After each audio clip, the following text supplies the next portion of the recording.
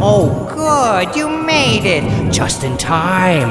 Welcome to the Halloween haunt. You'll find out about eerie traditions and hair-raising history, as well as spine-chilling stories and poems. And now, the putrid purveyor of the petrifying, the Halloween haunter.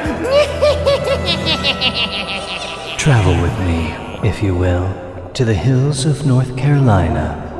There's a story that goes that a young man was driving one foggy summer night from Greensboro to Lexington along what was Route 70.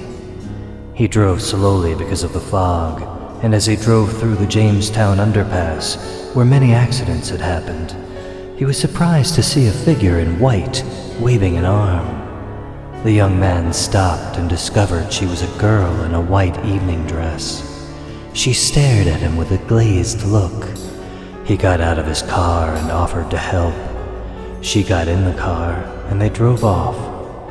She told him in a strange, monotone voice that she'd been at a dance and she'd had a fight with her date. She had made him stop the car and let her out at that underpass. She gave very specific directions to her house in High Point. When they arrived, he got out to open her door for her. She wasn't in the car. Not the front seat. Not the back.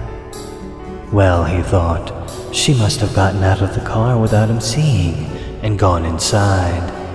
So he went to the house and knocked on the door. And knocked again.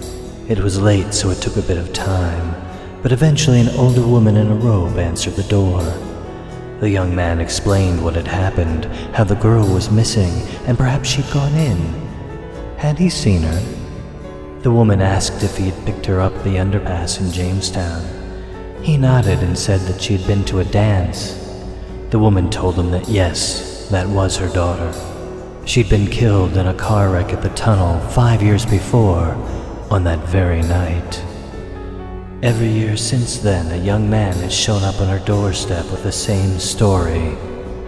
She's trying to get home.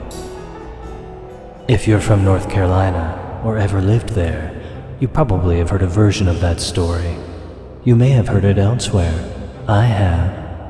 But I found many sources who agree that this is a story indigenous to the Tar Heel State. It is possible, of course, that the sources had reason to want the stories to originate locally. It is more exciting. However, hitchhiker ghost stories have been around longer than cars. And ladies who died in car accidents and whose ghosts are trying to get home have been told all over the world.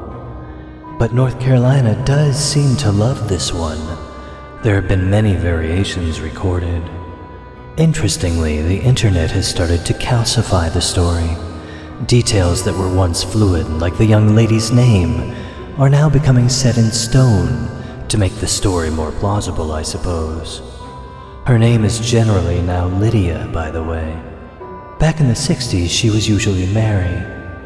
But now we have the added detail that a ghost hunter found Lydia's death certificate from the 20s, and the location of the underpass is zeroing in on a specific place as well.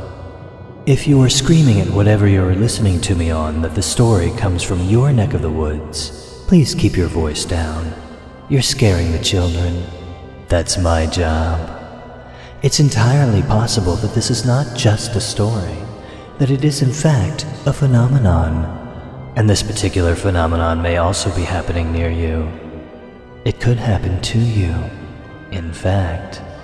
So the next time you are traveling after the sun goes down and the fog rolls in, keep your eyes open. You never know what you'll encounter on that deserted road. What have you encountered? Please let the world know at halloweenhaunt.wordpress.com.